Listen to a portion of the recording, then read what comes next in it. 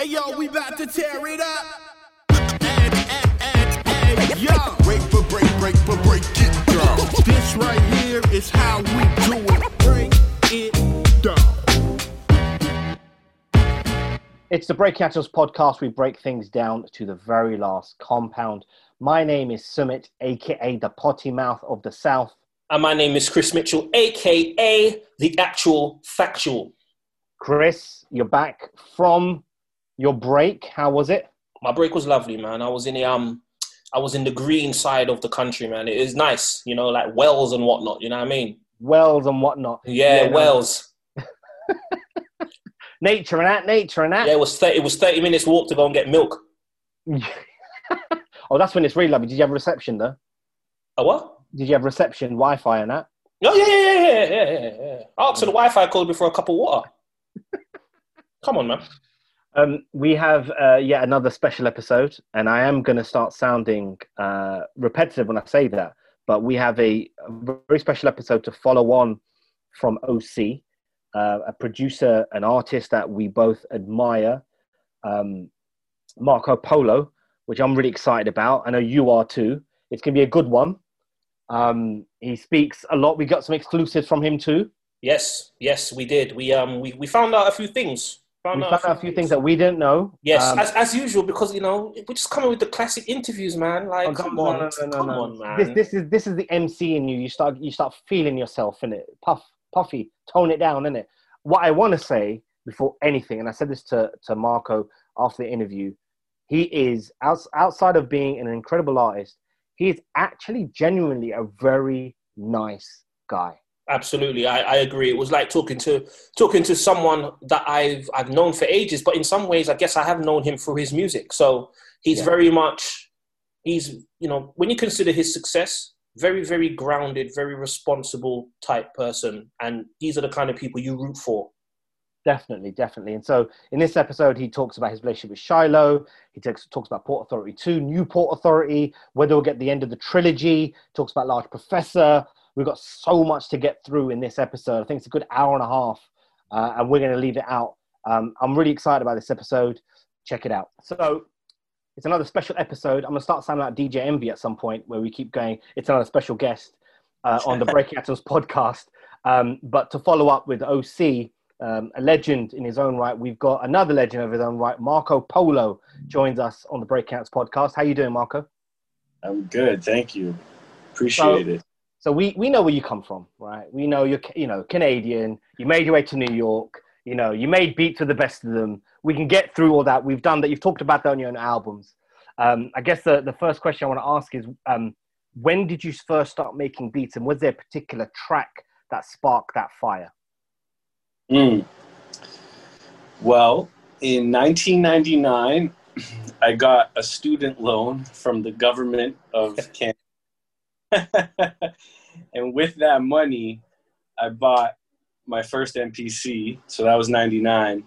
And the main inspiration for wanting to make beats, I don't think it was a particular song. I think it was just falling in love and discovering hip hop. And it's got to be between RZA, JD, and Primo and Pete Rock. You know, just hearing their stuff and going, where are these sounds coming from? Like, I want to do that. Like, I was terrible in school. I didn't know what I was going to do with my life. And then when I started hearing that stuff, I went to engineering school with that same student loan, bought the MPC, and just started making really, really shitty beats for quite a long time. And I met Shiloh, which is my brother, and he kind of taught me how to use the XL, gave me a bunch of sounds, and I was making a bunch of bootleg fake Primo beats that were terrible. And then that led into me finishing school and moving to New York to intern at the studio. This is the very short version, but this whole time I'm practicing. You know, I'm making beats every day. It's like going to school making beats when you got to do it every day. Like if a DJ is practicing his routines to go to a battle, like every day I'm on the machine making something. So in a nutshell, 2000 is when I started making beats, learning how to make beats. Yeah. Okay, it's good start. Minus the whole Canada thing. We're gonna get onto your internship at the cutting room. Is that right? That is right. Right. So we're gonna hold that thought. I've got a lot of producer friends, and they're gonna be so upset if I don't ask them. I'm an MC myself. There's a bunch of songs that I wish I had written myself. Good Old Love, Master Ace, Boom, Royce the 5'9". There's a list of them. What are some of the beats that you've heard from your inspirations that you're like, I wish I made that one? Or you know what, if there was some parallel universe and I could go back in time and make it myself, what would those beats be? Every beat on Moment of Truth, fuck. You know, and then Slum Village Fantastic Volume 2. You know, that was my introduction to Dilla. Like, he had joints obviously before that. I see you. But really, those are the two guys that made me, like, I wanted to be them, literally. And to this day, I still want to be them. Like, I was telling Shiloh the other day, not to get dark, but, you know, I'm an artist. And I'm like, yo, sometimes I just want to quit because I know I'll never be as good as Jay Dilla. And it hurts my heart because he was just, like, one of the greatest. Like, you hear his influence to this day. He is still he influenced a whole generation, and people are still discovering him now. Like, Primo is my all-time favorite producer of all time, but in terms of what I hear out there, Jay Dilla, the way he just made his shit move, the feeling, like, people are still trying to analyze it and figure it out. They never will. And, you know, I can't be Jay Dilla. That's the thing. It's like, he was one of a kind for a reason. These type of artists come along once every 100 years. That's how I view Jay Dilla. Like, the way he did his drums, like, I'll listen to the shit and I'll be like, I have that same drum break he used, but how did he get it to move and sound like that? I fucking love it. So shouts to Jay Dilla. He's one of my favorites. He still influences me to this day when I hear his beats. And I go off on tangents, so I don't even know what the original question was. No, you know, it's perfect. That's absolutely fine, because we're the same. I was saying, what are the beats, like, if there's any specific tracks or beats that you've heard, particularly from you know, DJ Premier and Jay Dilla, that you wish you would have made? But based on your answer, I guess, you know, it's pretty much everything they've done. For Primo, Above the Clouds, Nas is like, you know, Boom. I wish I made that beat.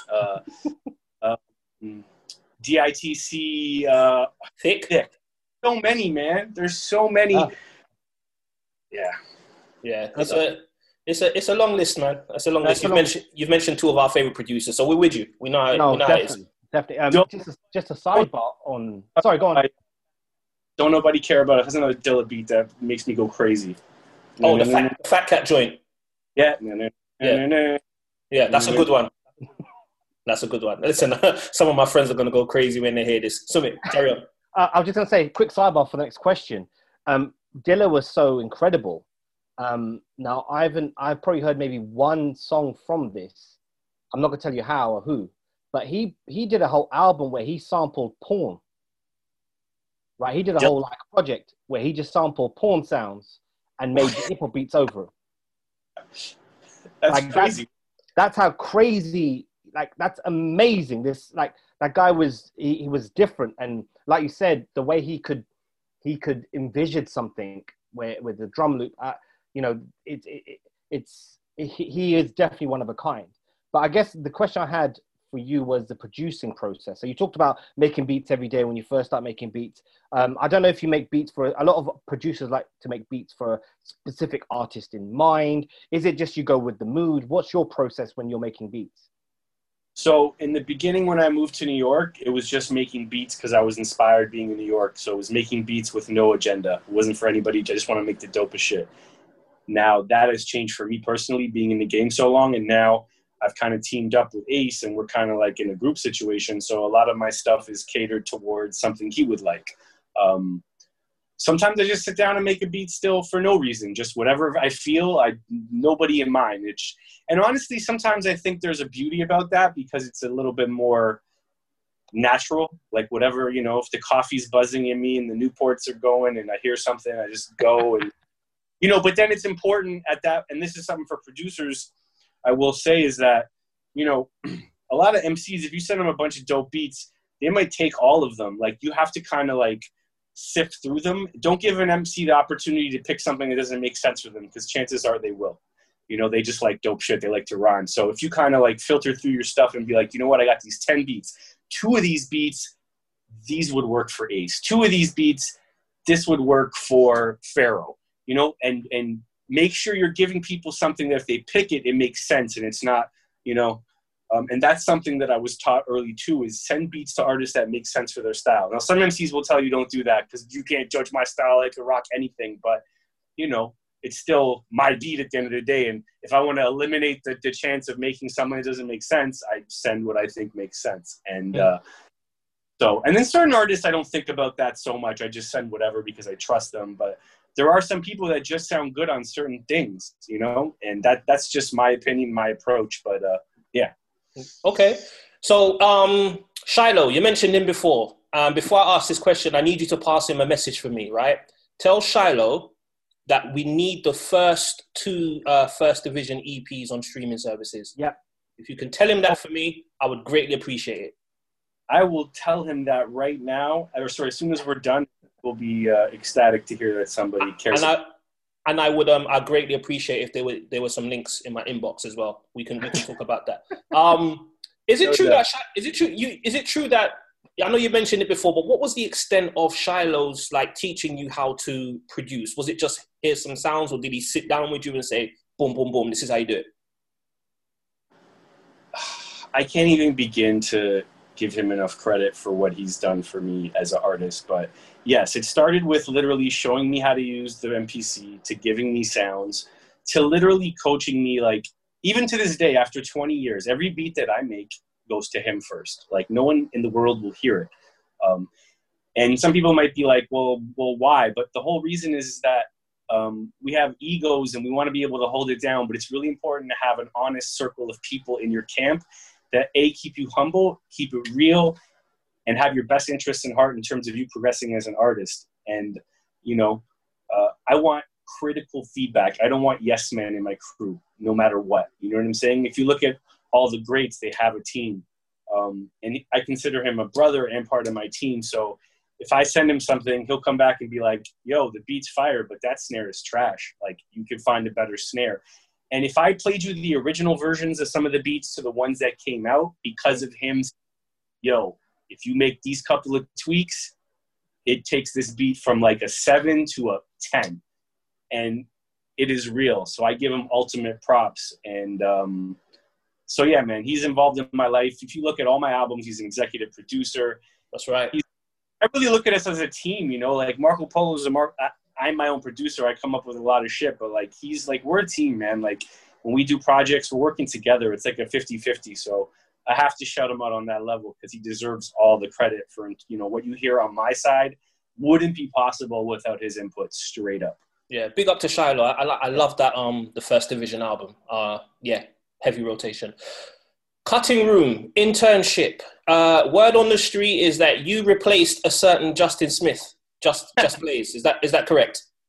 Well, I definitely didn't replace him, but he had the same position that I moved in. Well, no, I moved into straight intern position. So I went in and I was like, you know, making coffee, cleaning bathrooms, doing grunt work, like straight bitch shit. But I was like the happiest intern ever. I was Murphy Coming to America, mopping the floor. Yeah, I'm in New York, you know? And then thankfully that process or that period didn't last too long, maybe like a month and a half. And then I got to be an assistant engineer, which is more responsibilities, actually more in the studio, in the rooms.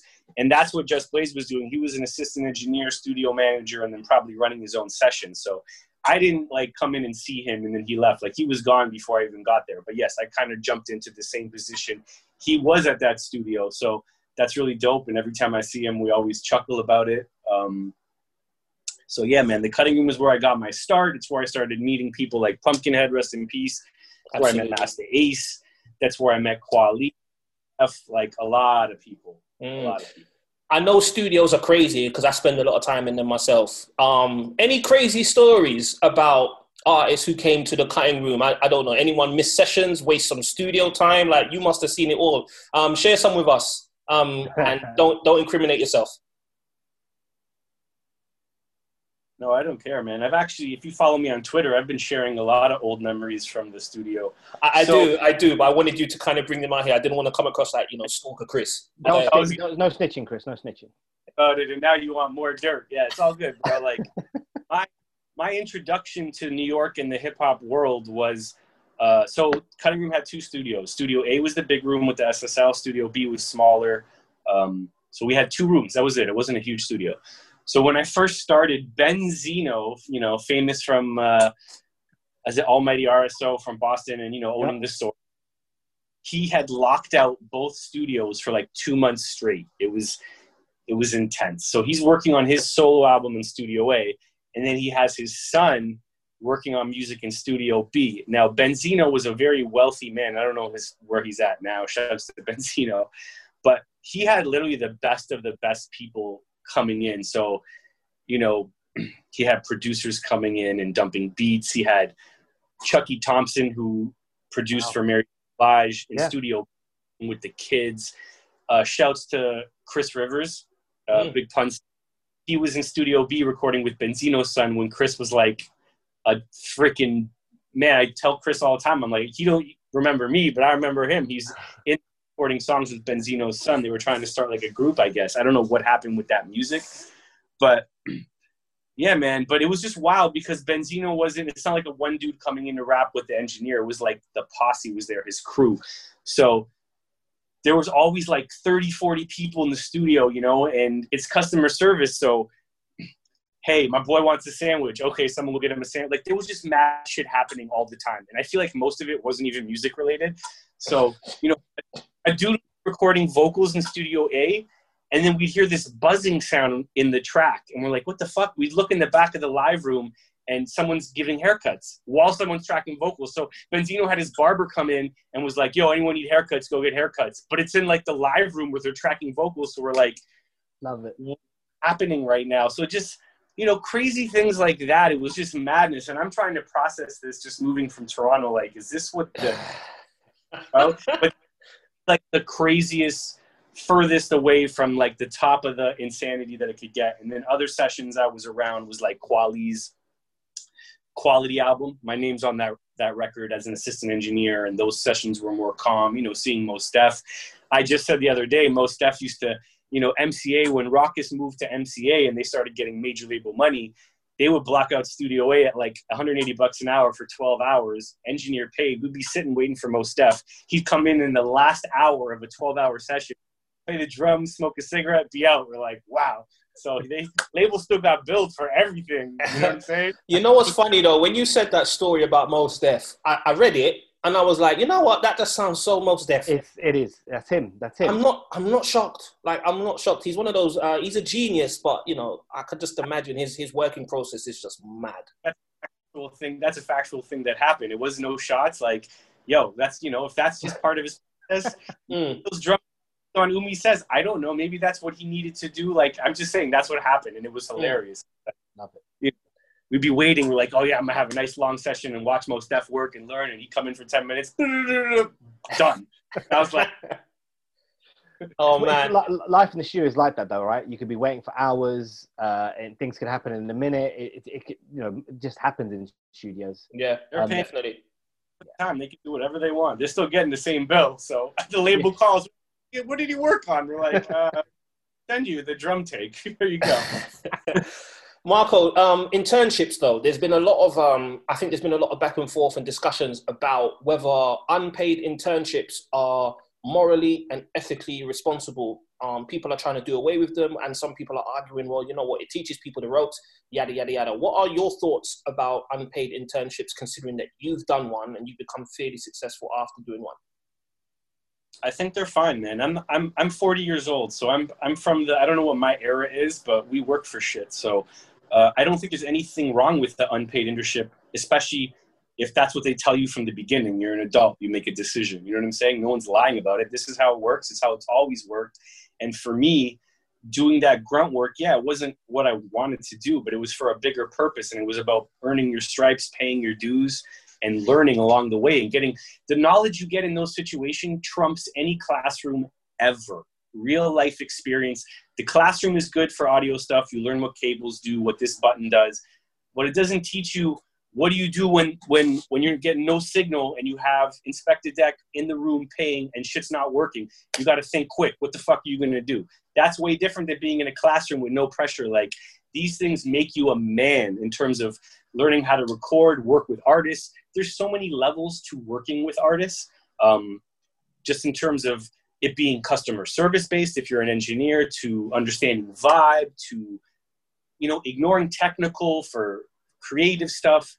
There's no right or wrong answer, but I am pro internship. I don't think, you know, it's not fun not getting paid, but like I said, it's been a part of the industry for years. And what I took away from it was, to me, more valuable than any little paycheck they could have gave me, you know? So. Well yeah, said.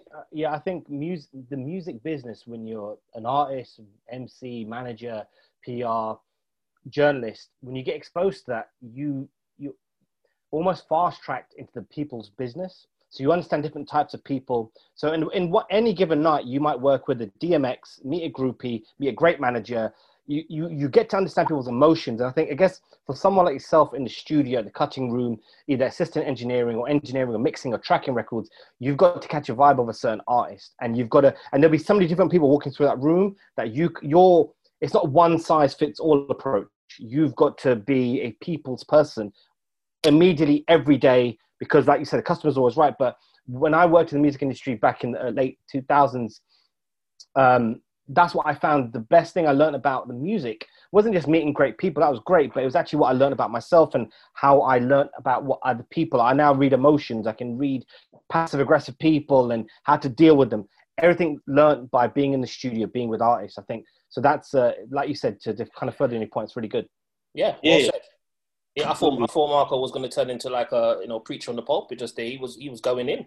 I love this. This is amazing. This is what we need. Because we're tired of you, Chris, isn't it? So we need someone else. I hear that. Marco, you released an album called, I keep saying Marco like I'm shouting at him. You released an album in 2005, I think. It was called Canned Goods, instrumental album. So go ahead. That was my very first Marco Polo release, solo Marco. I have a copy of it. I know it's very hard to find. I have a copy of it. It came out on Rasco's label, Pockets Linted. And Rasco is one of my favorite West Coast MCs. Time Waits for No Man is a classic. Pockets Linted though isn't necessarily a label that a lot of different artists sign to. It's predominantly Rasco's thing. How did you connect with Rasco, and how did you get Canned Goods out on that label? Rasco was very good at finding the young producers. That was his thing. He was the master. He had a great ear for who was the next dudes in the underground to be making that shit. I was just talking about this with Jake One the other day, because Jake was working with Rasco too. You know, wow. Shout joints like The Sweet Science with Charlie Tuna. That was a Rasco joint. That's one of my favorite Jake One beats. And we also spoke about, and Rasco, I love you for putting me on, but we also shouted about how Rasco was the king of bouncing checks on motherfuckers. Oh, man. It's always the way. It's always the way. It always happens, man.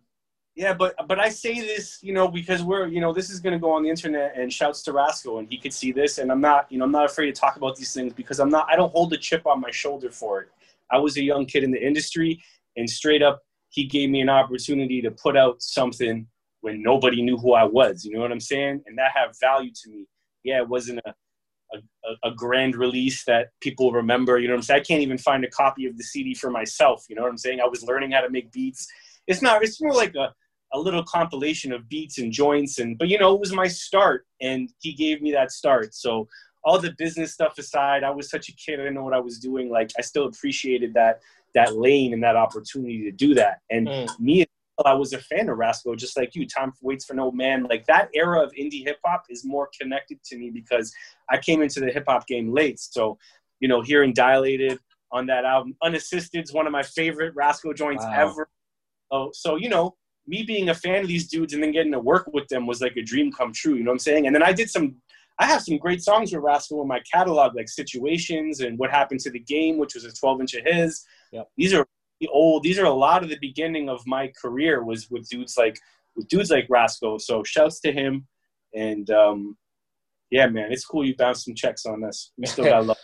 You know what? Yeah, I am the actual factual. Like Sumit said, listen, if you ever need a hard copy, I'll send you mine. You know, it's no problem, because I got it on my iTunes, man. I really appreciate it. You might want to hold on to that. You can get some money for it. Oh, listen, I don't sell no CDs. Like, I got the collection needs to stay intact because I might have kids. I need to pass something on to them. You know what I mean? Generational wealth. Yeah, this is it. This is it. Summit, over to you. You talked about him earlier, briefly mentioned Pumpkinhead. Kind of the first rapper you did an album with.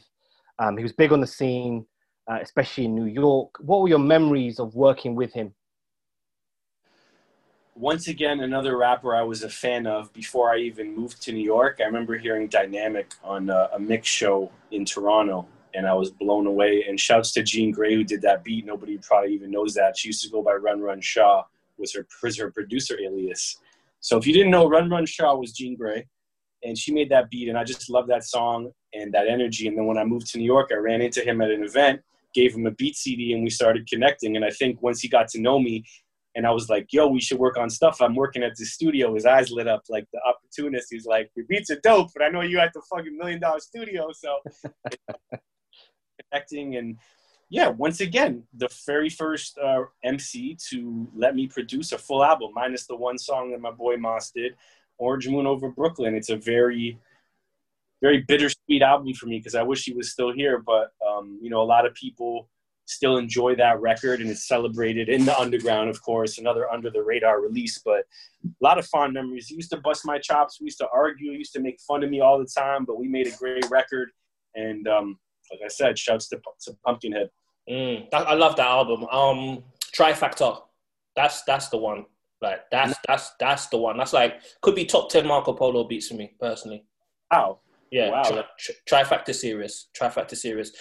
I've noticed, though, since Port Authority, you like to have a lot of scratches and scratch hooks on your music. And I'm going to assume that's because of your love of Gangstar and groups like that. Yeah, of course, you know, DJ...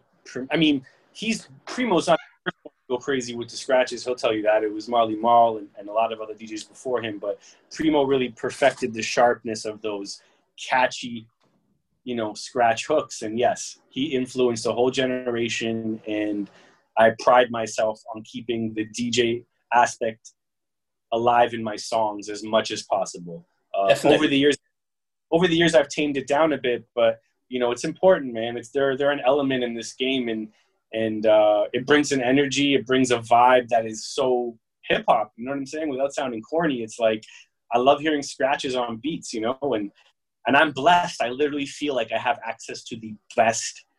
You know, it started working with Lynx. That was my next question. I was gonna ask you, like, you work with like Lynx, Revolution, DP1, all these guys.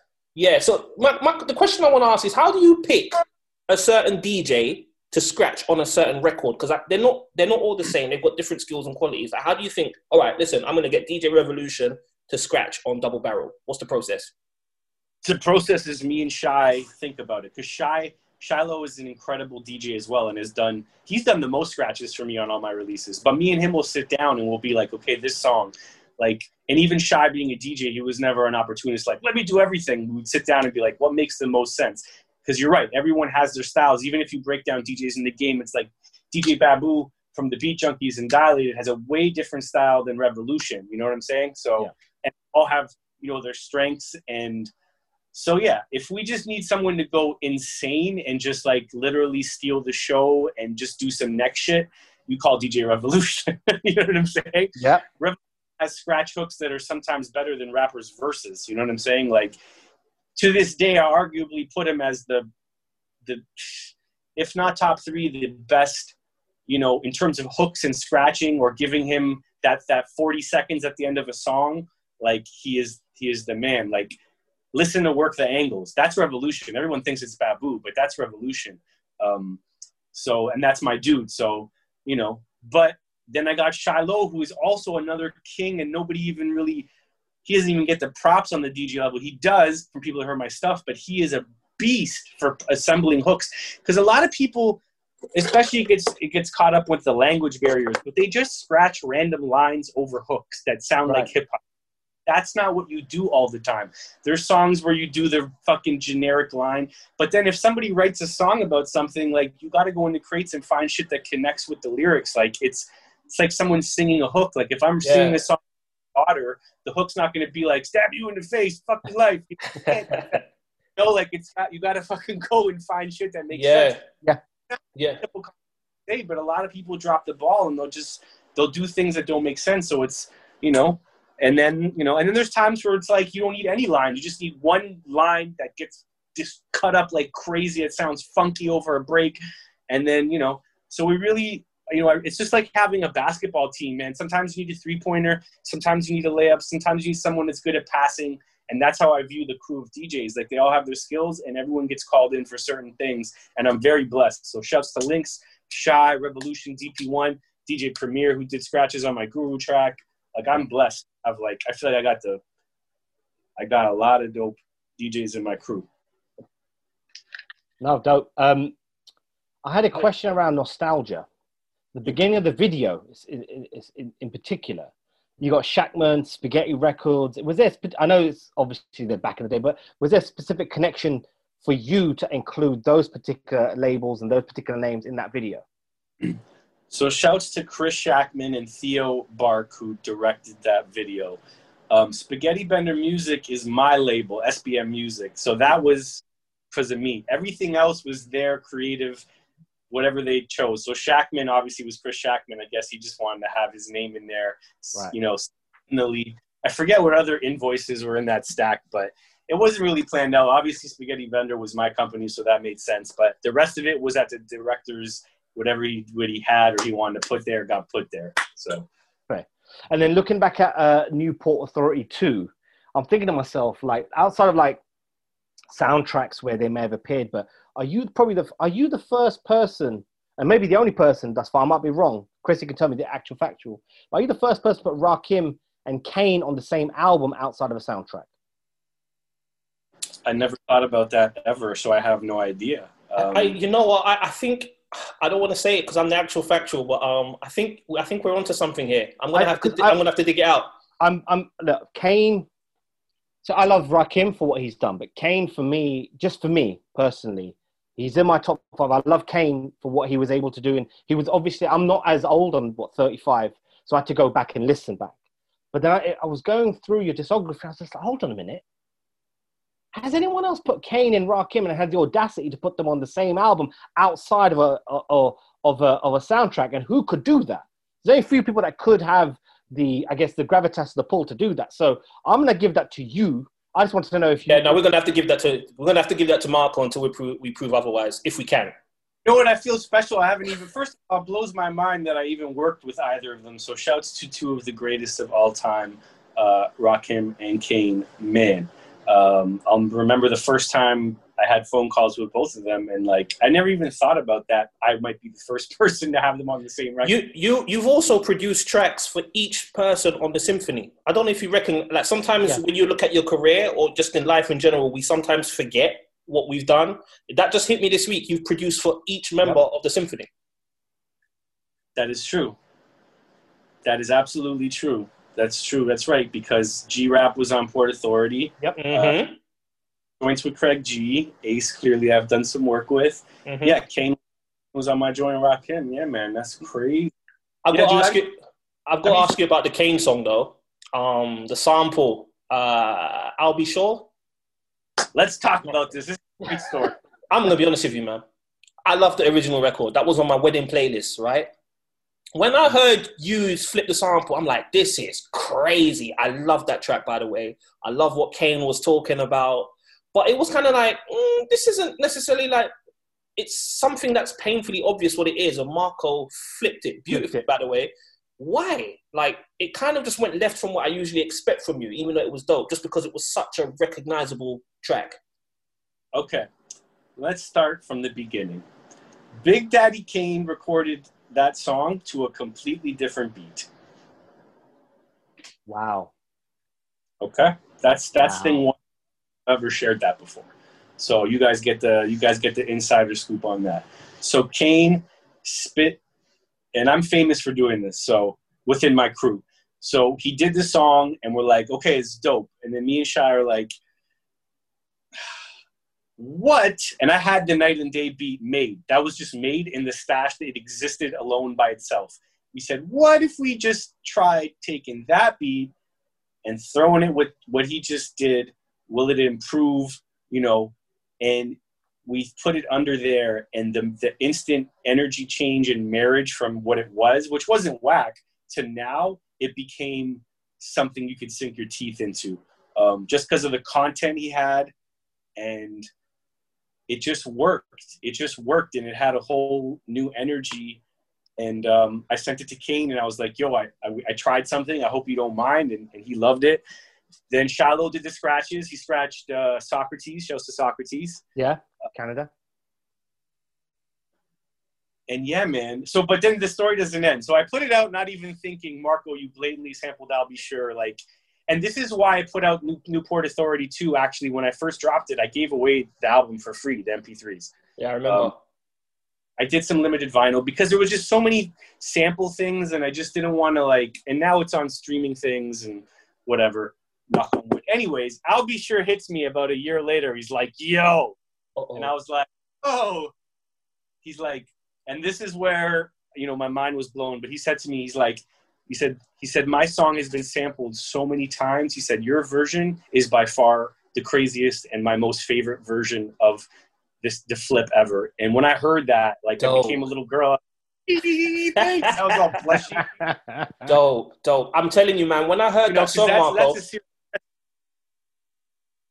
Sorry, I don't mean to cut you. Go ahead.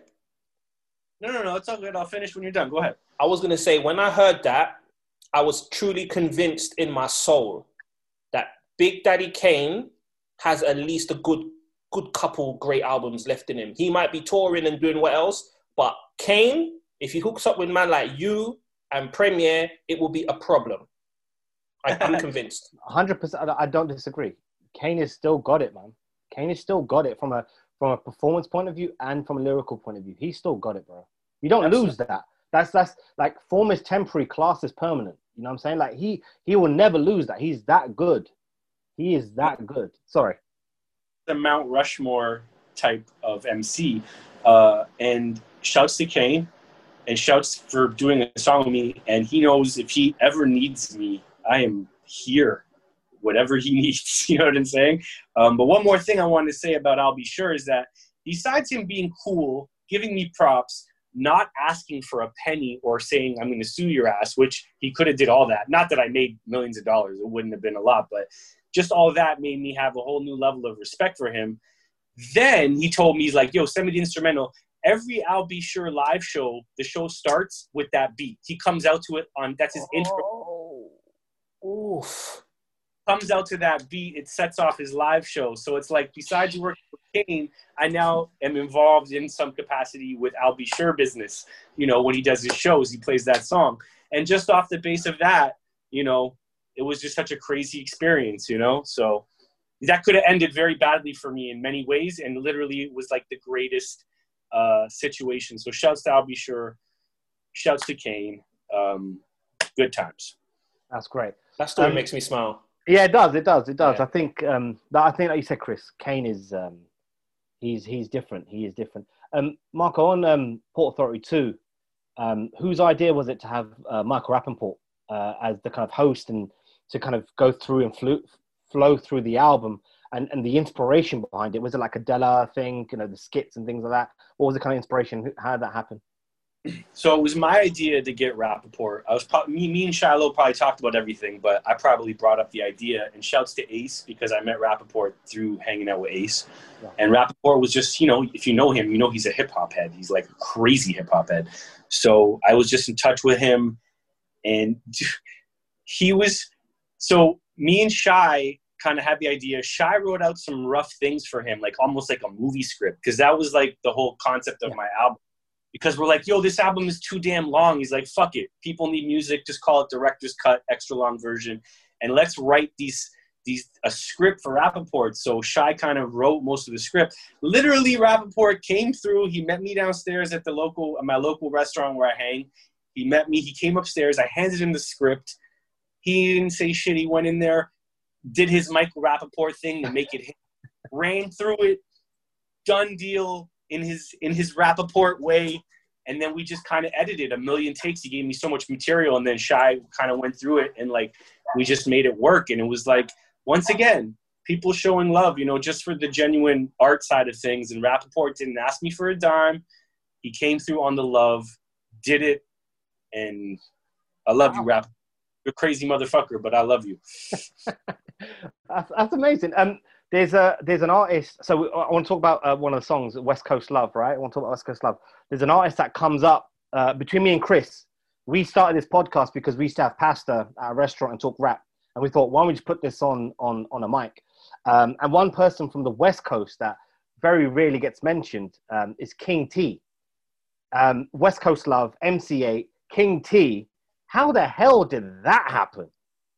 I mean, you know what? It pains me, and just on an artist level, because like that song to me is such an accomplishment for me as a producer to have. Like those guys, both of them, you know, these are pioneers of the West Coast sound, you know, and it's, you know, we can have a conversation about many people that don't get their just due and their props. And I put Master Ace in that all the time. I tell him all the time, like, you are most humble dude, and you do not get shouted out as much as you should. And it's cool. We're not bitter about it. We just keep it moving. I think it drives us. But when we're talking on the West Coast, King T is a perfect example of like, you know, like the Master Ace of the West, like where he has influenced so many people and spawned so many artists. And to be able to have him bless me with 2 verses and a hook and shout me out and then MC8 was like icing on the cake. And then, you know, that's not a typical beat for me. It's very just like, you know, it's a loop. I put some drums, but it's just more of a vibe, you know, like I wanted to make some West Coast shit, you know, and I was like, we're the 2 most West Coast motherfuckers that I've never worked with. And it's like, I listen to that song now and I'm like, this exists, man. Like I want to re-release that song. Like this just came out just for the people that haven't heard it. Like, yo, get out. So yeah, shouts to King T. He's just like, I mean, we could just say like the first 2 or 3 albums are like bona fide classics without question, you know? Yeah, man. And then the humility of a lot of these guys is really inspiring. You know, it's so crazy because working in the studio and coming up, and now I've been in the game, I haven't noticed it, but people are starting to call me OG and legend and shit like that, which blows my mind because I'm like, I just moved to New York, but that's not true. It's 20 years. It flew by. But what I'm trying to say is that a lot of these OGs who have earned their rights to kind of keep a distance and maybe have a thing about them, you know, even just to say cocky or to be a dick, they're not like that. Like, I just spoke to Primo yesterday on FaceTime, you know, like MC8, King T, Big Daddy Kane, dudes that are like the statues are the ones that have always been the coolest and showed me the most respect and have been like, you know, and then it's these kids that are coming up that act like they are Big Daddy Kane. You know what I'm saying? And I have to stop. How is a man like Primo just randomly calling me on FaceTime to say what up? We go digging. But then some kid who made a beat for so-and-so is like, won't make eye contact with you because they're like on this other level. And it's like, yo, like, you know, it's a beautiful thing, man. It teaches me a lot about humility because the music industry is crazy. And I'm not pointing fingers at artists or anything, but it's just like, they've taught me so much about no matter what you do, just, it's about the music, be regular, be respectful and show love. And like, another thing at the end of the day, artists respect art. Like those guys might have not heard my name, but they heard my abilities and they said, you know what, you're dope. And there was a time when I was coming up and nobody knew me and someone gave me a chance. So it's just a lot of blessings I've been given. Like that whole Port Authority and Port Authority too is just blessings. If you look at, I've worked with, to me, some of the greatest artists that have paved the way, like Large Professor and fucking Cool G Rap. Like, even now, it takes sometimes interviews like this for me to remind myself, like, what I've achieved. You know, I might not have the mansion and all that shit, but fuck all that. Like, the satisfaction and the respect from my peers like them, you can't put a fucking price on that shit. You know what I'm saying? So there's no value for that. You know what I'm saying? Yeah, to be in the, you know, to have tons of money, but like, Large Professor looking at me and being like, yo, that beat's crazy. I can't explain to you what that means to me. You know what I'm saying?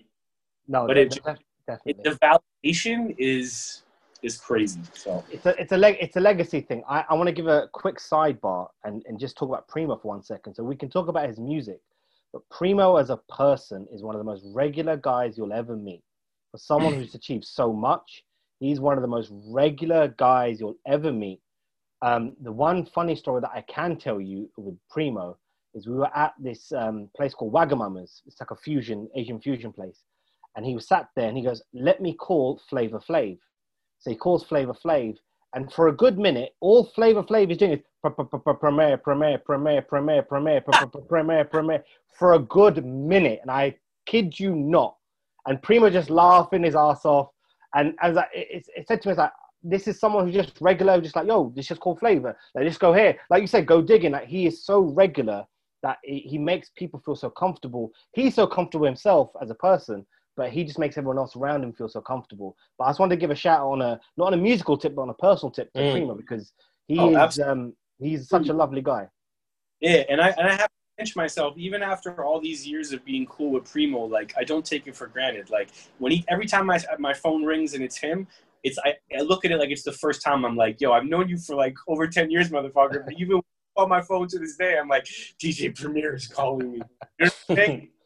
No, keep that alive in me because I appreciate every phone call. So yes, as a person, he is just like, I've seen him befriend strangers in a record store, just some random person who might not even know who he's talking to. And I'm sitting there, I'm like, I wonder if this guy knows, this like rock guy looking for rock records knows that he's, you know, and Primo don't care. Like, you're cool people, just go get a beer, let's hang. Like, that's, yeah. So it's rare and you have to appreciate it. So salute the greatest of all time, DJ Premier. I love you, brother. Yes. Sticking with Port Authority 2, Marco, I've seen you in previous interviews talk about how stressful it is to put together compilation albums. Waiting for verses, getting artists to connect, whatever. And I'm here to publicly offer you my help, right? What do you and me, right? What do we need to do to get Port Authority 3 popping? We need to close this trilogy. I am willing to help, right?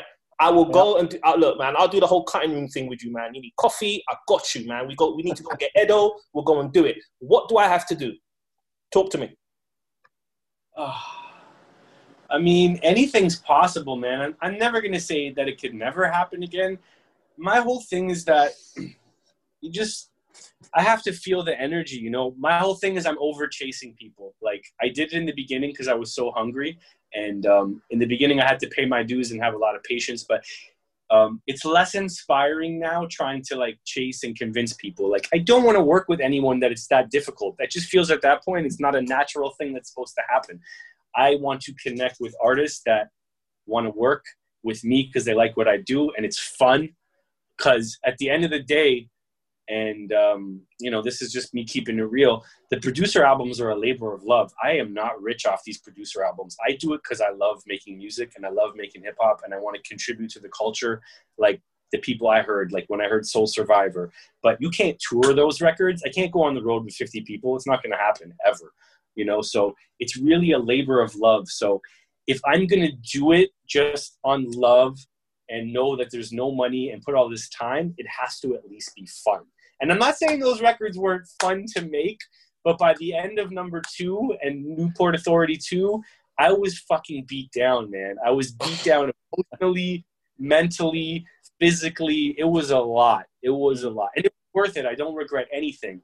So if I do it again, it has to be a situation where it's just an easier thing that comes together naturally. Gotcha. And, you know, all the right people just hit me up at the same time. And, like, you know, I have songs and stuff like that. So, you know, it's a lot, man. It's a lot. Trust me. There's at least a full 1 or 2 albums of cutting room material from all those records that I still have, you know, that I never. And it's hard too, because I'm such a perfectionist, you know, I may have rubbed a couple artists the wrong way and severed relationships because I didn't use what they did. And that's just me being such a fucking perfectionist, and Shiloh too, that, you know, there's a price. There's a price for being a crazy, you know, perfectionist. And yeah, without saying names, I have some heavyweights that did verses for me that I never put out, you know, because I just didn't love it. And for me, it wasn't about he did it, so he's a name, I'm putting it out. It was, if I'm putting some shit out with someone I love, I want people to love it, or else there's no point. You know, I've done with MCs I've never spoke about that never came out because I didn't like it. And I was like, I grew up listening to you, and you've made some of the most crazy music, and I want to do that with you too. And if I don't, I bow out, and I'd rather it not come out. It's not about just I did it, people can see. I want it to come out and slap you in the face and have an impact like the shit you did before. I don't want people to say, oh, he did an album with Marco, but, you know, it's cool. I'm going to go listen to this shit that, you know. So there was a lot of pain around those years because my desire to really just be looked at as a top tier producer that was in the new generation to really set his mark. And maybe I did that. Maybe I'm still working on it, but there's so much stuff around making producer albums. I mean, talk to Static Selector, talk to these guys, talk to Jake One. I'm sure they'll have similar stories. You could do a whole segment on producer albums, but it is a lot of work, fellas. A lot. And it was worth every second. You know what I'm saying? Like, yeah, my wall, I'm looking at PA2 right now. I can't flip the computer, but the cover is looking at me every day, reminding me. So who knows? Maybe one day, if I get 10 or 12 dope songs, I could string it together. But yeah, anything's possible. You could always do an album with us. I can't rap for shit, but we'll get it done. Port Authority 3, let's do it. Well, you know what, yeah, Summit's here joking, right? You know, if in a parallel universe, if Marco Polo said to me, listen, man, I got something for you, I'm dropping whatever I'm doing. Like, and I said, Marco, I got you. This is why I'm asking, because I love producer albums. I love them. They're definitely definitely the highlight of my collection. You know, I'm a big wrestling fan, Marco, so I don't know if you grew up watching wrestling, but producer albums to me are like Survivor Series, where you get a song like Astonishing. To me, is like we may never hear Deck, Large Professor, Tragedy, and OC together again. Like, it's one of those things where it's like a treat. Do you know what I mean? So that's why I love them. I just mentioned Large Professor. This podcast is named after one of his seminal works, by the way. Yeah, of course. If you didn't know. Large Professor, one of the greatest producers of all time. Wait, sorry, what did you just say? The last part? So I was saying that our podcast is named after one of his albums. Breaking Atoms. Right. You've worked with Large Professor a number of times. He's the live guy with glasses, obviously, and he's the guy that made me comfortable wearing glasses at 10, 11 years old. So how does it feel to have one of the best producers of all time say to you, listen, I want that beat, and then he puts hardcore hip-hop together, or I want this one, and then you come up with Professor at Large? Like, how do you process it? And how do you go about making a beat for this person? And the last question is, because I believe that all producers have secret folders, right, with the best stuff. Do you have a Legends folder for people like Large Professor? I definitely have beats that are more special that I'm not sending to just anybody, like random. So yes, I would say that that's true, that producers have, let's use letters. So let's say an A, a B, and a C stash, right? Yes, somebody like Large Professor, if he hits me for beats, I'm going to the A stash all day. And it's whack because you should really give everyone your A stash to represent yourself. But that's not fucking the case because it's a new world, and sometimes I just don't make enough beats to have that many beats on hand. But yeah, you know, this is Large Professor. Like, if you look at those albums that those joints are on, I think I'm the only outside producer besides him. You are, yeah. This is what I'm saying. It's special. And that means a lot to me because he don't need me. He's Large Professor. So to have the opportunity to be the one kid on the album doing a beat when it's all him, once again, it's very, very, it's a lot to process for me to take it seriously. So I have to give him bombs. I have to, or don't fucking even bother being in the building. Like, you know, you have to do that. So, and he gave me bombs like Radar and Radar Remix. The Radar still one of my, like, you know, those, yeah, man. We're supposed to do a whole project. It's so you and Large Professor? Yes, we're supposed to do a whole. Wow. He's never done a project with another producer, has he? Like, just rhyming? No, and I shouldn't be one of those dicks that says that and then doesn't deliver it. But maybe saying it and manifesting it today will inspire it to reopen. Summit, man. We got to do something, man. We got to make this happen. We got to get Large Professor on the show, and then we got to get him and Marco to do something together. Listen. I made the biggest faux pas in my life with Large Professor. So I was running the city with my friend Marzi, who's from Def Jam, and we went to a Q-Tip party, and he introduced me to the Beatnuts, which was great. It was lovely. introduced me to Q-Tip, which is great and lovely, but it was really dark. And he dapped someone, and then I dapped him after.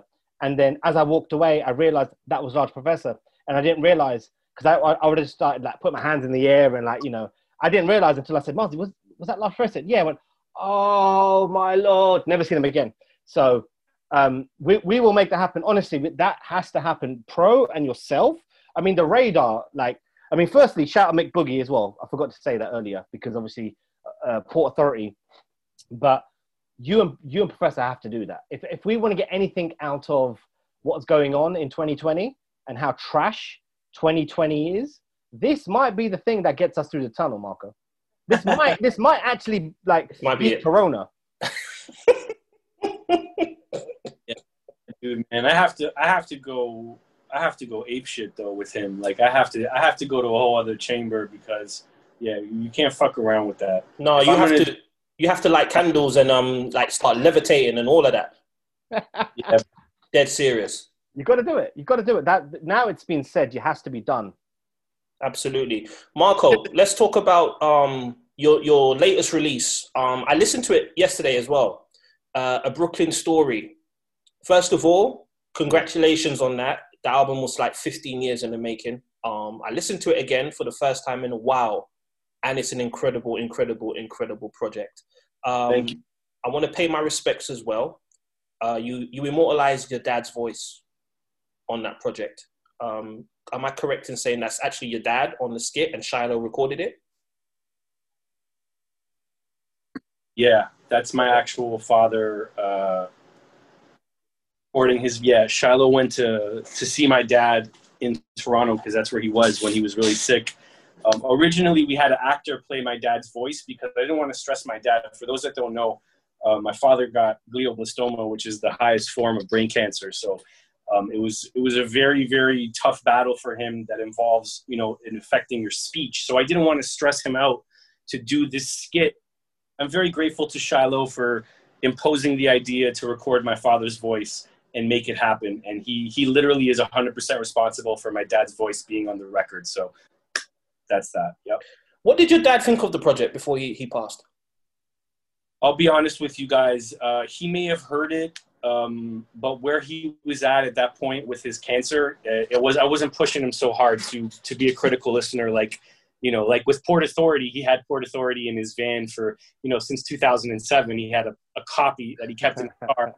So he knew the music, but I don't think that he was able to really digest the album like that. He definitely heard it, that's for sure. He heard his part. But yeah, he was very sick at that point. So he definitely heard it, but there was no music conversations like how it was, unfortunately. But rest in peace to your dad. Rest in peace. We've talked a lot about the producers you've been influenced by. How did it feel on Get Shot when you first heard it, when Ace kind of immortalized you alongside some of your influences? Give me Preems, give me Marcos, give me Blazes, give me Pete Rocks, big up Jazzy Jeff and Gilly, where he stays. How did it feel like you're someone who's very reflective, someone who's very conscious of legacy? How did it feel to be, put on wax? And especially given that I went onto your MySpace, and you've got one of your influences as Pete Rock. So obviously, like, of course, I understand why, but it must have, hearing that for the first time must have filled you a lot of joy. How did it feel when you first heard it? I mean, it's amazing. I'll say one thing about me though is that I don't do well with compliments. I appreciate them and I listen, but I really, I hear it quick and I'm like, keep it moving, keep busting your ass, keep working. Like, that's my motto. Like, the props is like amazing, and to be even suggested in those group of people is outlandish to me. So thank you, Ace. Like, it's amazing that you put me in such company. But I just really take that energy and keep myself in check, and I will let the music speak and drive me to become better and better.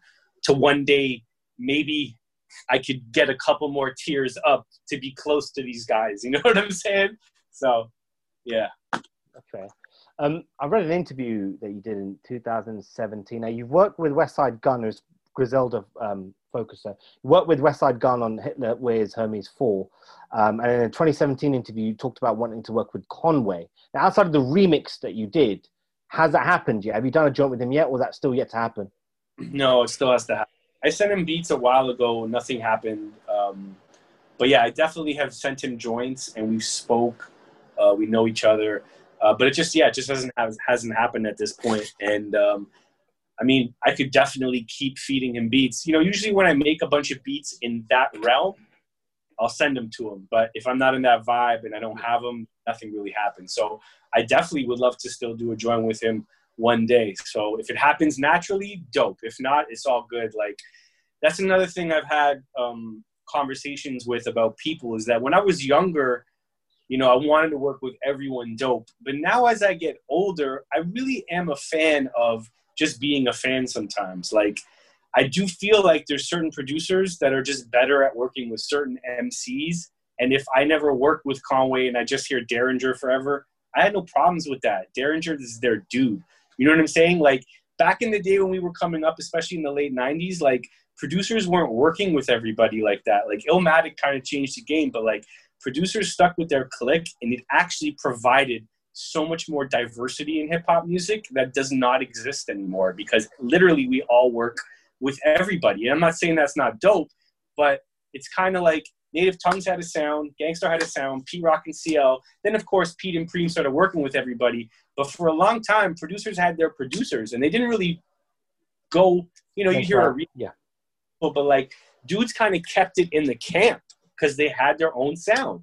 Wu-Tang's a very good example. RZA wouldn't let any of the clan members work with anyone. Like, I remember Method Man had to sneak out for the WAP because RZA wouldn't let him do it. There it is, right? And, you know, nobody wants to be on that level of, like, protectiveness, but it had something to do with everybody having their own sound and making hip-hop as a whole culture more interesting to me. You know, RZA had his guys under him like True Master and Fourth Disciple, but they still fit into that sound. It made sense. You know, Tribe Called Quest was Shaheed and Q-Tip and Dilla, and, like, dudes had a sound that was like nobody else's. You know, and Prince Paul with De La Soul, the Beatnuts did their beats, the Beat Miners did all the duck down shit. Like, dudes had sounds. DITC, DITC, like, everyone had a unique individual sound, and I really feel that made hip-hop more interesting. Like, so now when people come up and you have a crew like Griselda that really started on Derringer's beats, like, that's their thing. So, like, I sit back and I'm like, yeah, I want to work with Conway, but if it doesn't happen, like, it's cool. Like, they're making great music, and I can just be satisfied listening to the shit they're doing. Now they're working with a bunch of producers, but for me personally, like, I enjoyed them on Derringer, and then if I'm going to pick somebody second, it's Alchemist. You know, but Derringer is really the heart and soul of their raw sound. So, yeah, agreed. You talk about diversity a lot, in terms of each camp having their own sound. How do you keep your boom bap sounding fresh? Because I tell you what I want to share with you. When I heard The Jungle for Pharoahe Monch, I lost my mind. Like, I lost my mind. When I heard War for Pharoahe Monch, you and Pharoahe Monch sound good together, actually. When I heard War, and then you had the guitars with Vernon Reid at the end. Is his internet bugging, or is that just me? No, it's his internet bugging now. Chris, you're going to have to ask that question again. Okay, can you hear me now? Yes. Okay, so yeah. You talk about diversity in sound, and all the different crews and regions having their own thing. How do you keep your sound fresh in spite of this? Because you work with different people. How do you make people know, okay, listen, this is a Marco Polo beat, and how are you going to keep me doing the gas face and the lemon face and the scrunch face when I hear beats like The Jungle and War and Trifactor? I think my thing to make my shit distinct is the drums. You know, it's got to be hard in the drum department. That's what I do. That's how I came up, is hearing people that were heavy into drum production. DITC, you know, Buck Wild, Diamond D, Lord Finesse, you know, DJ Premier, P-Rock. Like, these guys were heavy on the drums. And that's the school of production I come from, even to this day. As much as people try and stop using hard drums, and it has stopped, or no drums, or, you know, which is cool. Like, I don't think I could ever get on that that vibe. Like sometimes I'll make beats that are more minimal, but I'm very drum driven in my production. If you follow me, I literally, have my pad thai drum kits. I'm all about pushing people to have drums smack you in the face. That's, it has an energy. It's raw. It's hardcore. Like that's the shit I love. I'm a boom bap guy. I appreciate all types of music, but that's the Marco Polo sound, is when it drops and the kicks and the snares and the bass lines. That's me. Good answer. I mean, I totally agree. I totally agree with you. Agreed. We have some bonus questions. Do you have a few more minutes, Mr. Polo? Yeah. All right. Check this out. I was on Who Sampled today. Please don't throw stones at me, please. Boo. I was on your page, right? Because I was trying to find something, and I saw there was a long thread about some of your sample sources being removed. And that was me. I know it's you. Yes. Some people aren't happy with you. Sample snitching is a thing. For the benefits of those who don't understand what it is, as a producer, can you please explain to us what are some of the legal dangers and the cultural boundaries that get crossed when people list samples? Yeah, so let's talk about this whole Who Sampled. So Who Sampled, a site that lists samples producers use. And let me be honest, of course I've looked on it before and used it as a resource, but 80% of us in the underground sample records and we do not clear them. That's just the fucking facts. So we don't have the money, we don't make enough money, so most of the times we are not legally going through the channels that you're supposed to. When you sample someone, you're supposed to pay for it. And most of us do not do that, I'm not going to say no names. So when you list a bunch of things on a site that can incriminate my work and put me in legal and financial danger, that is very disrespectful to me. So now here's the thing. If you go into my catalog and find out the samples I've legally cleared, list them all day. No problem, guys. All good. But when you do not, you're fucking with my livelihood. And some people want to challenge that or be like this and that, but that's the bottom line. So when it affects your pockets, it's a much different situation. So yes, if you go on Who Sampled, you're just going to see scratches of my catalog. You're not going to see a lot of my work. And I'm okay with that. And maybe it hurts me because a lot of people go there and maybe I'm less known because I'm not on Who Sampled. But man, I don't make a lot of money to begin with. So to take the little I have over some stuff that I'm not even making tons of money on and off Platinum Records, like, fuck that. So it's a good idea and it's a good resource, but they should really stick to putting up people's samples that are legally cleared. Because, yeah, go listen to fucking Primo's skit on Moment of Truth. Yeah, I was when I was reading the thread, I'm like, yeah, this is the Primo skit all over again. What did Premier say? Stop doing that. Yeah. You know how we feel about that. Stop doing that. Y'all are violating straight up and down. Sorry, I'm getting carried away. You got the name. Oh, exactly. I'm a hip hop head. I can actually remember skits. I am the actual factual. You got your name from Ayatollah Marco Polo. Is that correct? Yeah. So my government name is Marco. So that's my name to begin with. But yeah, when I moved to New York, I didn't really have a producer name. I had an alias that was terrible that I'll go to the grave with. So yeah. No, we got to hear that. No, you gotta. Now you've started. There's a saying when we have quiz shows, you've started so you can finish. No, it's never gonna happen. Sorry, guys. That's going great with me.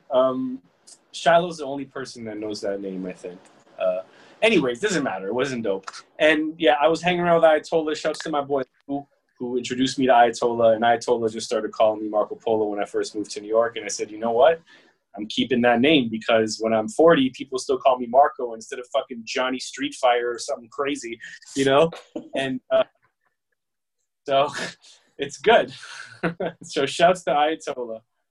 Yeah, he's another one of my favorite producers. His sound, man, his bass lines and his drums, very, very, very, very serious. Sumit, you have a couple of bonus questions before we wrap up. Yeah. So I'm going to take it to Toronto, and being the resident Asian on this podcast, Russell Peters. We've got to talk about Russell. Now we know he's a hip hop head. I hear in his house, he's got, I think he's in his house. He's got like a whole sound system connected to every single room. And you have DJ Jazzy Jeff come and just play records, and every single room be playing whatever Jeff has out. How did you get to work with Russell Peters for his kind of first comedy DVD specials? Okay. So shouts to Russell, one of the greatest humans to ever exist on the planet. Russell Peters, a fellow Canadian. When I was coming up early in New York, he was coming up as a comedian. In Canada, he was already established, but he was trying to do his thing in New York. He's a hip-hop head, and he's also a DJ. He used to b-boy, and he still DJs to this day. So he is like, if you go to a live show, he has DJ Spinbad, and starting from scratch, who's another legendary Toronto DJ on stage, open up all his shows. So he's a hip-hop dude. So when I dropped Port Authority, I did like a FaceTime call with DJ Revolution, and Russell Peters was with him, and he put him on the phone. And I was like, yo, fellow Canadians, it was only a matter of time before we connect. Big shouts, you know, we had mutual respect. Then I got his info, and I was like, yo, let's do some work. And shouts to Russell Peters. He gave me my first big check for doing a beat for Red, White, and Brown, which is one of his first DVDs. And I did the beat that comes in the beginning with Spinbad scratching that. And sorry, Russell, I got to shut you out because you're a great dude, but he cut me a check for $10,000 to do that beat. Wow. So, amazing. Wow. So he is an amazing person. And then I did more music with him. Me and Ace did a random song called I Refuse. It actually has a video. It's on YouTube. Wordsworth is on the hook. That's another song we did for one of his specials, which was really dope. And yeah, me and Russell have a special relationship because when he was coming up in New York, I had all the underground connects to his favorite rappers, and he was doing these shows. So he would hit me up and be like, yo, can you invite Sean Price, Pharaoh, Buckshot? And like literally he would give me like the VIP guest list, and I would just call him up and he'd be like, yo, there's this comedian, he's super funny, maybe you haven't heard, but like roll through. So a lot of these dudes had no idea who he was, and then they show up to Madison Square Garden like backstage, and they're like, what the fuck is happening? Like, I've never heard of this dude, but he knows me, and he's like fucking on stage in front of 20,000 people.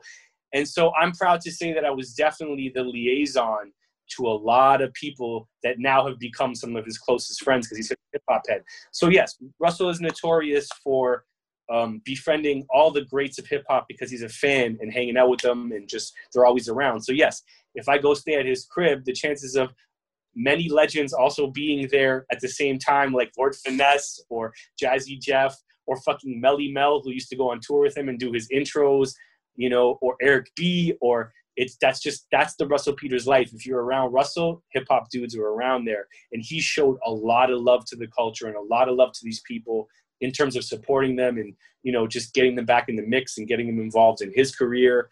And, you know, Russell also executive produces the show on Netflix. Yeah. Hip Hop Evolution, I think. Yeah, Evolution did a great job with that. Shouts to him. Shouts to Shad from Toronto. But Russell is just such a hip hop head. Like, shit he wouldn't want nobody to know. When Sean Price died, Russell called me and was like, yo, I want to pay for the funeral. Like, this dude, and I have to, and he'd probably be pissed even that I said that, but like, this is the level of respect and love. It makes me emotional because he's so generous and kind with his straight up with his wealth, which is success, to share it with the people that he, you know, holds for high regards. Like, it's truly amazing. And I haven't spoken to him in a while. He called me, I think, a couple months ago, but he's just like one of the greatest people. And a lot of people don't know that side of him. So I'm happy to share that and blow up the spot on something like that. But he's a dude that in a second will help out a pioneer, an OG, if they're in a jam. You know what I'm saying? And like, it's amazing to watch. So shouts. No, I think there's something that you both share, which is the homage and legacy and pay and understanding where you've come from and doing it right, doing service to the culture that given us so much history. One of the reasons why I reached out to you, one of the reasons why I reached out to OC was about celebration. We want to celebrate the people who've given us so much, the culture, and added so much to our life. So, no, I agree. I mean, I love Russell for many reasons. One, being brown and comedian, but actually being a very good comic and actually knowing rap. He knows rap and he can scratch. He can scratch like a DJ, and I love that. So, no, I definitely love Russell. the only last question I have from my point of view was, when was or have you ever been mistaken for the I rapper? All the time. All the time. But not in the physical sense, obviously, because Marco Polo is black. So, but I think it kind of worked to my advantage in the beginning because people didn't know we were different. So maybe I got a couple more looks because of this. People subconsciously thought I was down with P-Rock. So over the years, I've definitely over 1,000 times publicly gave props to Marco Polo from I&I and clearly said that is not me, and shouts to them. So yes, many times. And that was just me being young at the time and thinking, well, my name's Marco, like I can roll with this name. But had I have known what I've known now and Tola started calling me that, I might have just thought and been like, how many Marco Polos are there? Should I did this? And maybe I, like, you know what, come up with something else. But it is what it is, man. It's all love with them anyways. I've actually never met, obviously I've met Pete and Grap Lover. I know them. But I've never met Marco Polo from I&I. So shouts to him. We both exist. We both have our contributions, and it's all love. I have one last question before we wrap this up. On the skit for A Brooklyn Story, where you're in the cutting room and you walk in and you give Ace the CD, right? Now, I've met Master Ace. I've interviewed him, right? He's a very calm and lovely guy to me. Like, the way he said on the skit, put your CD in. We'll listen to it right now. Did he really put you on the spot like that? That skit is 1,000% fabricated for the sake of entertainment purposes. I knew it. I said, there's no way Master Ace put him on the spot like that. That's cruel, man. Well, first of all, there's no way he would do that, and B, there's no way I would have did that. I would have never fan session like, yo, listen to my CD. I was never that dude. I picked my moments. Ace got a CD either when he was leaving in the elevator and he was done working. I was like, yo, I just slid in, like appeared like out of nowhere, like Harry Houdini, like, hey, here's my CD. I was the king of picking the appropriate moments because I was working at the cutting room as an employee. So I didn't want word getting back to the owner that I was, harassing the clientele with my fucking personal agenda. So I had to pick my moments very wisely, and Ace got a CD at an appropriate, non-disrespectful time. So sometimes you got to do stuff to make it for the entertainment purposes, and that was one of those skits. No, it was a good skit. It was a good skit. But it's a question I've been asking. I'm like, nah, that don't sound like Master Ace to me. But good job. Some skits are real on that album, though. Some are very real, but that one's made up. Yeah, and there's a beat on the album that was from the original CD. Yes or no? There's two beats that go back a long way, and that's Get Shot and You and I. Those are very old beats. You and I is the old. You and I was the oldest beat, though. That goes back to like 2006. I revamped the drums a little bit, but that beat is old as hell. Okay. Yeah. All right. Nice one. I mean, I'm all Marco Polo now. I've enjoyed this conversation. Like, It's been great. Like I tell you, man, I'm a big fan. We're big fans of you. And I'm going to tell people that I spoke to Marco Polo and make them very, very jealous. Well, let me just give you guys props because if I don't notice the time when I do interviews, it means I'm having a good time and I appreciate it. And based on all the things you guys are talking about, us artists, we have egos. If I see that you guys know random songs, this is the real deal. Because sometimes you get caught up with people that will just hit you up because they know a joint or two and the interview doesn't go to an interesting place at all. So props to you guys for actually being legitimate, listeners and knowing stuff besides nostalgia or whatever the top 5 tracks on Spotify. Yeah, it means a lot to us, Marco, because that's our thing. We like to go into detail, and in the last month alone, we have had Tracy Lee, OC, and yourself tell us this, and this is why nobody can't tell me nothing. Like, can't tell me nothing, man. You're gonna have no problems moving forward. You know what I'm saying? If you're rocking artists like that and like knowing their shit, they're gonna enjoy every moment because that's why we do this, to be appreciated for these little moments. For you to shout out Professor at Large and Canned Goods, like shit that I'm like 30 people know Canned Goods. Like you're one of the 30. Tomorrow, so this will come out after we've done that interview. But tomorrow we're interviewing Mike Geronimo. Oh, dope. Yeah. So we're trying to interview. So we're just trying to get everything back because our thing is we like to delve in deep into issues, into certain aspects, into our 50th episode was a retrospective on DITC, right? We just talked about the crew. We talked about how Showbiz needs his own episode. He needs his propers. We kind of go into that realm. I want to say one thing before we wrap this up, Chris. If you could look at Marco Polo's background, look at his background, and you see the plethora of records he has. Now look at behind my background with my, couple of records. My Thundercat. So I've got a Dave Chappelle. I've got Nigerian funk from the 70s. I've got Big Daddy Kane Raw, the 12-inch, and I've got Thundercat, the Ron G chopped and screwed version, and a couple of cassettes. But see, that's what I'm trying to aspire to. I'm not even a DJ. I don't think my wife will let me have that many records. Nah, ain't happening. I'm trying to build up the collection, you see. But yeah, I just want to point that out. I'm sitting here with my records, and look, Polo's just got like thousands. That's what my life is about, man. That's what keeps producers sounding fresh and different. Is what you see behind me. It's a whole life dedicated to this. It never stops. It's a university with no graduation date. It's an addiction. It's a love. Like, these are the things that give producers an edge. Is finding something that no one. Literally, Ace just gave me his 45 collection. If you've been following me, I saw that. I'm losing my mind just going through it, and I actually just started making beats with it, and it's going to be a heavy part of the next album is what transpires from that collection. And it's amazing. And it gives me creative energy. It makes me look at music different. Sometimes just stop making beats and just listen for a while. Sometimes you got to shut up and listen in general. And for me as a producer, just being quiet and listening to old records for 2 weeks will really help me. So, yeah. Marco, what have you got coming up next? I heard rumblings about an instrumental album. Plug your stuff, where we can find you on social media and all that good stuff. Yeah. My first, well, not my first, but a new beat album called MP on the MP Volume 1, the beat tape. I just sent the master into the pressing plant. So it's going to be the first release on my label called Spaghetti Bender Music. And I'm doing 300 LPs, very limited run and cassette. It's 12 beats that were in the stash that are really dope. And yeah, man. It's going to be a real, get them while you can. And it'll be out probably, I'm going to get to test presses in 3 weeks. So I would say probably a couple months it'll drop. I'll put pre-orders on my website. So if you're a vinyl head or you're a collector, definitely stay tuned to my site, because once those are gone, they are gone. And I'm excited.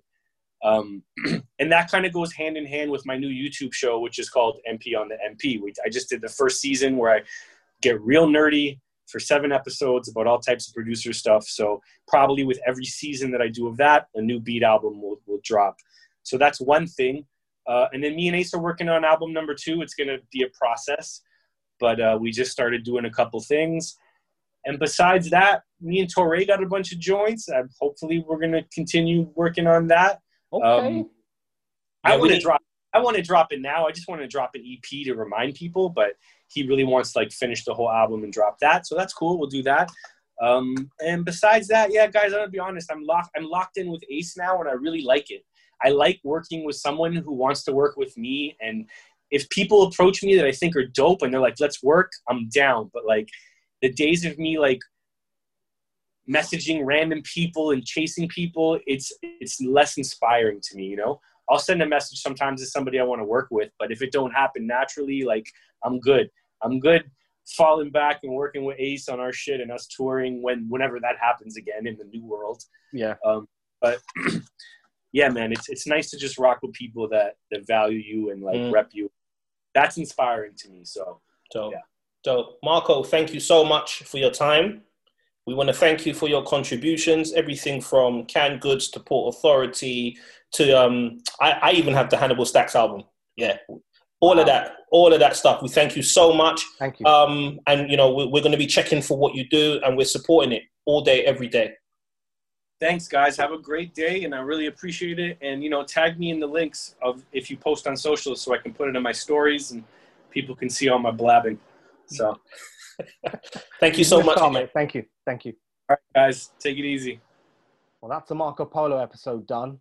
I mean, if you've listened to that and not thought to yourself, wow, what a nice guy. And also what a very reflective what a reflective guy. The way he shouts out people who have come before him, people who are his peers. He's very respectful, always paying homage. And I get the feeling, like I said in the interview, about legacy. He wants to leave a legacy with his music. And I really like that. And I think we find a kinship in that in ourselves, because for us, it's not about money or anything like that. It's about how we document the culture. And I think, I've really enjoyed that interview. Yeah, me too. Like I said, man, I've been listening to Marco Polo since like 2004.